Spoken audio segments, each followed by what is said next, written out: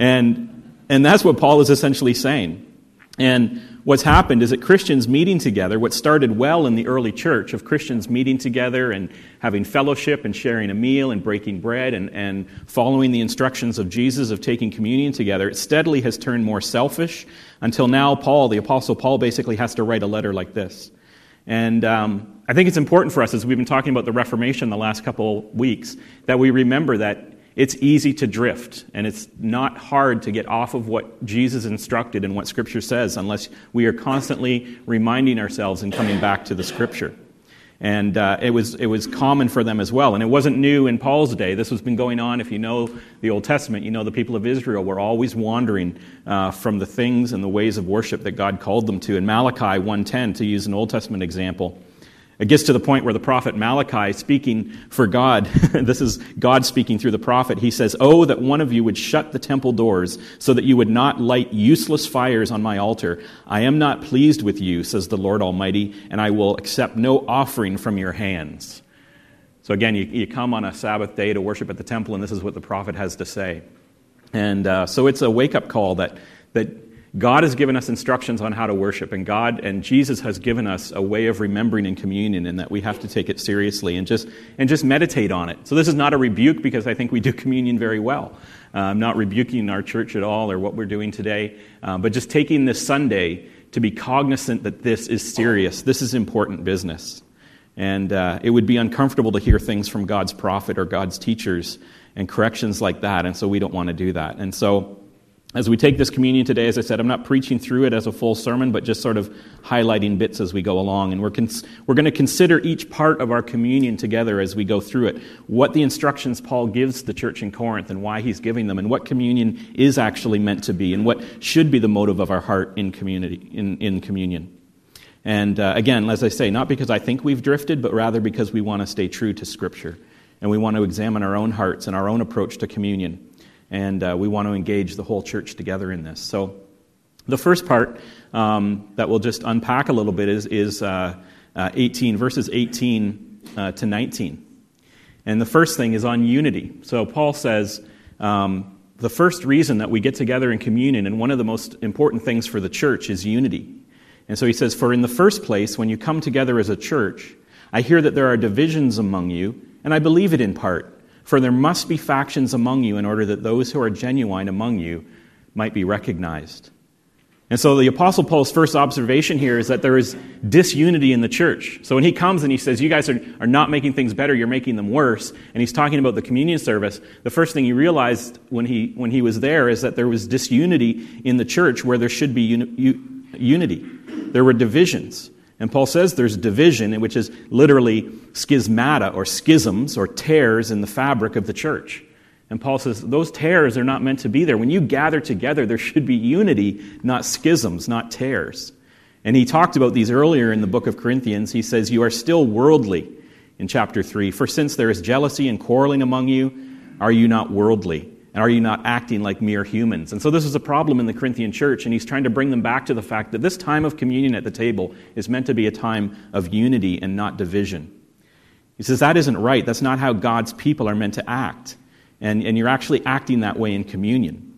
People were showing up in little groups and sort of in little cliques with their favorite people, and they were eating out of turn. So some people were showing up early and eating a lot, to the point that Paul says they're getting drunk. We'll see later on. And then other people are showing up and there's no food left, and they're not happy with the other people that were there before. So this disunity was there. And they weren't leaving enough for each other. Now, the interesting thing here that I just want to draw attention to is Paul does say that he does expect some factions in the church, and he uses a different word there. The first word for unity was schismata, right, or schisms for disunity. And here he says hierasis, which sounds a lot like heresies, which is where you get that word. And so Paul is saying here, I just want you to understand this, that he says, I hear there's divisions among you, there's schisms, and there shouldn't be schisms. But he says there are heresies or factions among you, and there should be, because it will show those who are genuine that they be recognized. And so this is what, again, we talked about recently on these services on the Reformation and these talks on the Reformation, is that we understand that there is meant to be unity in the church, in the fabric of the church, but there will be people who do not follow the teaching of Scripture, even among the church. There will be tares among the wheat. There will be wolves in sheep's clothing. And Paul's just acknowledging here is like, yeah, there will be points of disunity because the genuine Christians will always stand apart from those who are pretending. And so Paul's not talking about that, though. He just puts that in there to say, I understand there will be differences and right differences, but that's not what I'm talking about. I'm talking about these schisms. I'm talking about unity in the church. And so when we come to communion, then, it's a time to think about unity. Paul says we should be thinking about ourselves as brothers and sisters in Christ, right? I get it that there's people who sit on the left side and there's people who sit on the right side, right? And then there's those weird people that sit in the middle. They can't make up their mind which side they want to sit on, right? But we get into those situations in a family as large as ours where there's disagreement, right? Where there's disunity, where there's schisms, where there's tears in the fabric. And Paul says communion is not the time for those. Communion is the time for unity. Communion is the time when we examine ourselves and what we do believe. It's a time for us to set aside our preferences and set aside our differences. And we think about what burdens we can bear for our brother or our sister. And I think most effective in this, for us as a church, in unity, is at this time we're meditating on what we agree upon. We agree upon the gospel. We agree upon the righteousness of God. We agree upon the gift of the Son, the comfort of the Spirit, the authority of Scripture, and all of those things. And so when you're coming to communion, Paul is saying there's unity in all these things. And so as a church family, we want to respond to communion in that way in pursuing unity. And so our first response to this teaching then is a congregational or responsive reading. And just put up the next slide there. And the parts that are in bold are yours, and the parts that aren't in bold are mine. And so as I read and introduce it through Ephesians 4:3, you'll respond with the bold, and we'll continue that way. And so Ephesians 4:3 says, make every effort to keep yourselves united in the Spirit through the bond of peace. So as you're approaching communion today, just in summary to that section on unity, just as you're thinking about brothers or sisters that are maybe sitting right here in the room that you've had disagreements with in the past, or maybe that unity isn't quite the bond of peace that it should be, I encourage you just to remember you're both brothers and sisters in Christ. You both have the same Savior, the same Spirit, and have the same faith. And so to unite yourselves in that unity of what you believe. Then Paul goes on, not just about unity, but the second part then becomes hospitality and generosity and compassion and intercession for one another, or mission. He says in verse 20, when you come together, it is not the Lord's Supper that you eat. For in eating, each one goes ahead with his own meal. One goes hungry, another gets drunk. What? Do you not have houses to eat and drink in? Or do you despise the church of God and humiliate those who have nothing? What shall I say to you? Shall I commend you in this? Just to be clear, no, I will not. He answers his own question. I think we knew the answer. And so Paul, again, in this correction to the Corinthians and to what communion is about, he says it's about generosity and it's about hospitality and it's about compassion, right? There's a selfishness that's revealed in the Corinthian church, or in a lack of generosity and a lack of hospitality towards one another. Like I said, they're all eating at different times. Some of them are showing up early. They got a whole bunch of food. They're eating in their own little groups, and other people are going without, and they're not part of the circle. They're not part of the church family, and others are excluded. And some are eating so much that they're getting drunk while others are hungry. In the communion meal, the church gathering, Paul's saying, this is not what it's meant to be. You're misunderstanding what communion is supposed to be. It's not. It's a time for sharing. It's a time for compassion. It's a time for hospitality towards each other and to the community as well. And the key phrase there, in verse 22, it really hits home. He says to them, are you going to despise God's church and humiliate the poor? It's essentially what Paul's saying there. Because that's what you're doing. When you act without hospitality, when you act without generosity, when you act without compassion, you're bringing a despising upon God's church, and you're humiliating those who have less than you.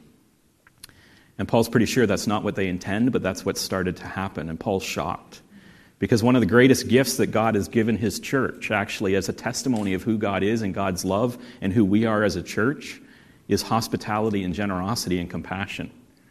When you think about what impact we can have on the world, or you think about the impact that the church has to those who come through our door, far and away, one of the first things they will talk about is the compassion or the generosity or the friendship or just the welcoming that they found in the church. And when you look out at the world and they think of the church, they think of those things, have thought of those things, and we hope continue to think of those things. And so Paul says this is despising the church of God when your generosity and your compassion and your hospitality does not come through in your gatherings together. I mean, there's a good reason that churches have always been considered safe havens. It's why on just about any night in a major city you can find a warm meal, in the basement of some church. It's why food banks and support services are run by churches. And Paul's basically saying this generosity, this hospitality, this compassion that is the heart of the church, of God's church, has to come through in your gatherings together. And so during communion, Paul is saying we should be exemplifying that in the sharing that we do together and in our generosity and compassion, but we should be remembering our mission as God's church, who we are called to be, and the compassion and the love and the generosity that we're to have. And so we have a whole county on our doorstep as a church. As we read this and we think, okay, we don't want, the apostle to have this letter getting written to us at Lakeside, we realize that we have a whole county on our doorstep filled with families in poverty. And we talked about that poverty, a few months ago. It's not just a financial poverty. It's a poverty of spirit. It's a poverty of relationship. It's a poverty of friendship. There's a poverty of hopelessness out there. There's a poverty shows up of health.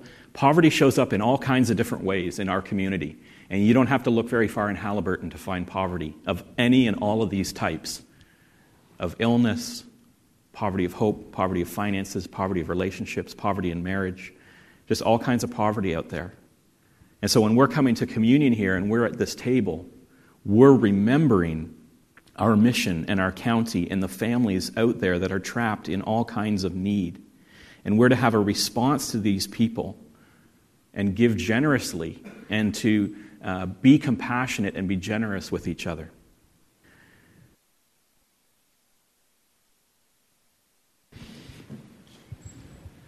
So I've been easing you into this slowly with the responsive reading and me praying, but now it's coming to the time when you have an opportunity to respond. And the next reason that Paul gives in the correction is worship and remembrance and proclamation.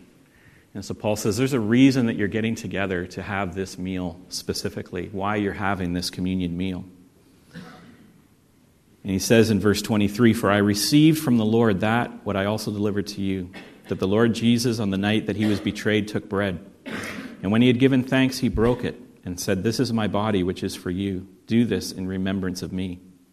And in the same way, he also took the cup after supper, saying, 'This cup is the new covenant in my blood. Do this as often as you drink it in remembrance of me.'" And then, so that's the remembrance. And then he goes on to proclamation. He says, "For as often as you eat this bread and drink the cup, you proclaim the Lord's death until he comes." And so starting in verse 23 there, this instruction we have on communion, it's important that we remember that Paul isn't just making this up. This isn't just something that the church came up with, or this is some novelty of Paul's teaching. The instruction that we have here in communion when we're taking the bread and the cup is that it goes right back uninterrupted to the words of Jesus himself. This is what Jesus said on the night that he was betrayed. This is why we do this. This is not, again, something that the church made up. It's something that Jesus instituted. What we do at communion is what Jesus instructed us to do directly. And I think it's interesting, and I was reading this just to notice how Paul describes the time that Jesus did this. He says, the night that he was betrayed. That's his description.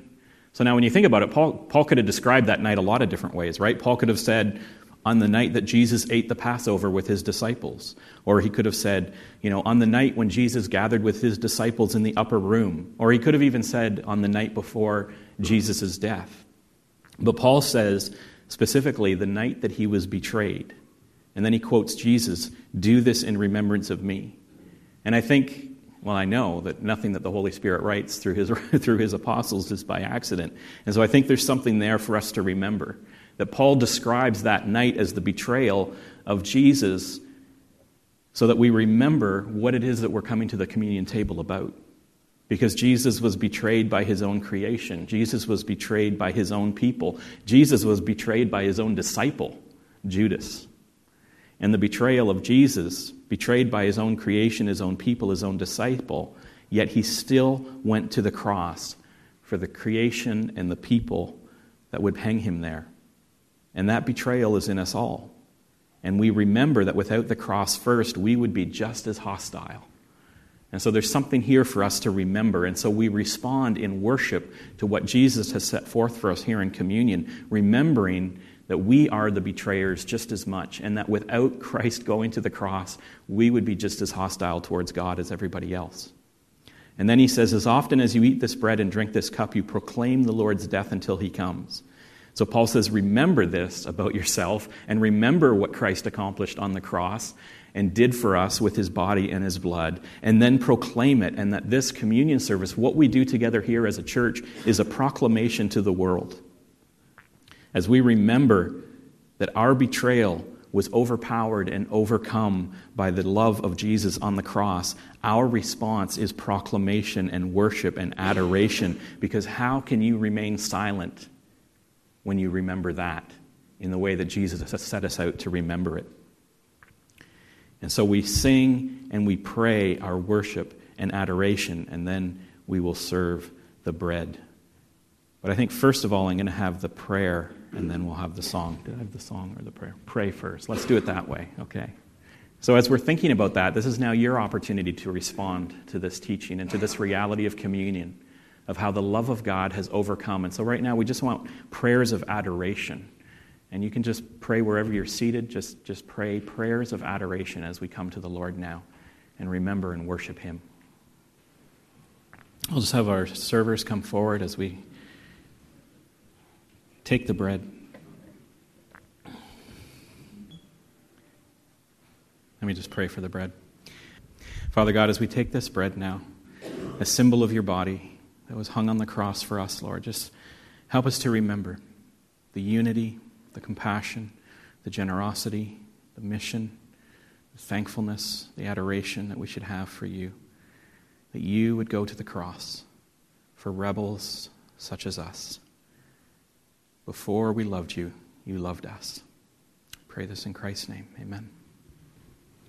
Well, Paul goes on here in 1 Corinthians 11. In verse 27, the next thing that he talks about is confession. And one of the things that communion is for is to just be a time of meditation and pause. And that's kind of why we're slowing this whole thing down this Sunday, is just to pause and remember and meditate upon these things. And one of the things is confession. He says in verse 27, whoever therefore eats this bread and drinks the cup of the Lord in an unworthy manner will be guilty concerning the body and blood of the Lord. Let a person examine himself then, and so eat of the bread and drink of the cup. For anyone who eats and drinks without discerning the body eats and drinks judgment upon himself. And then he goes on that kind of hand in hand with that confession is our neediness for God and our neediness of life from God, almost like nourishment. He says in verse 30, that is why many of you are weak and ill, and some have died. So Paul is saying there's a requirement to confess, there's a requirement to examine ourselves, there's a requirement to make sure that we're approaching Christ and this communion time and fellowship together in the right heart, but that out of that confession and out of that examination, there's almost a nourishment, and that comes from the fact that if you're not doing it right, some, it says, are even weak and ill, and some have died, and I don't have time to get into that today. Maybe that's another sermon. But the reality is that out of all the things that Jesus could have chosen as a symbol, of all the things that could have been how we remember his time on the cross, he chose a meal. He chose a Passover meal. It is by the very nature of the symbol nourishing.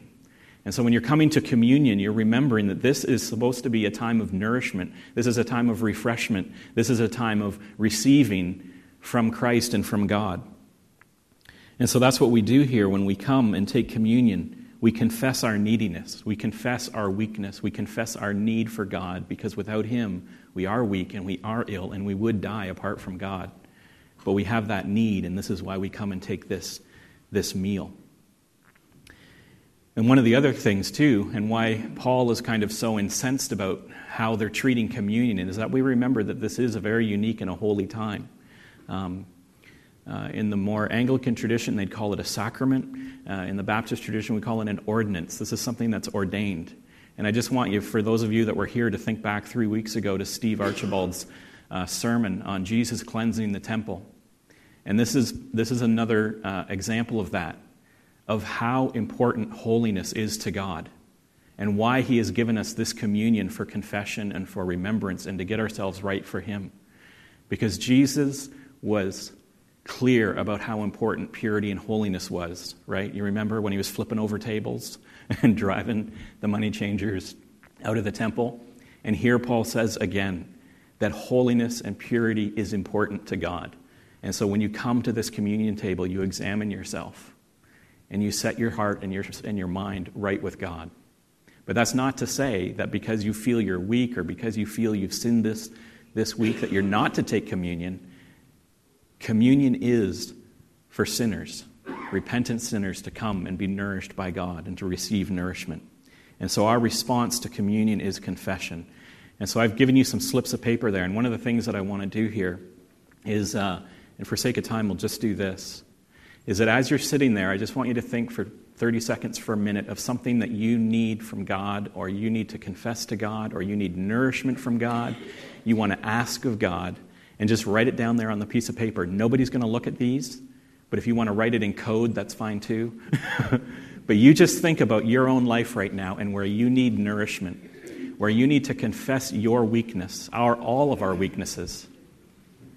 And we really need to come to God and say, God, I need refreshing here. I need forgiveness here. I need nourishment here. And as you write those things down when you're done, I have a box up here. And so just whenever you're ready, you can come up here while we are singing, and you can just drop your little slip of paper in this. And this is going to be our time of confession of our weakness and our neediness and our desire for nourishment at the communion table. And after we do that, then we'll take the cup. But the music team's going to sing, and as we're singing, you can just bring those slips up and just drop them in the paper and leave them at the cross and let God take them. May be seated. I have my servers come forward.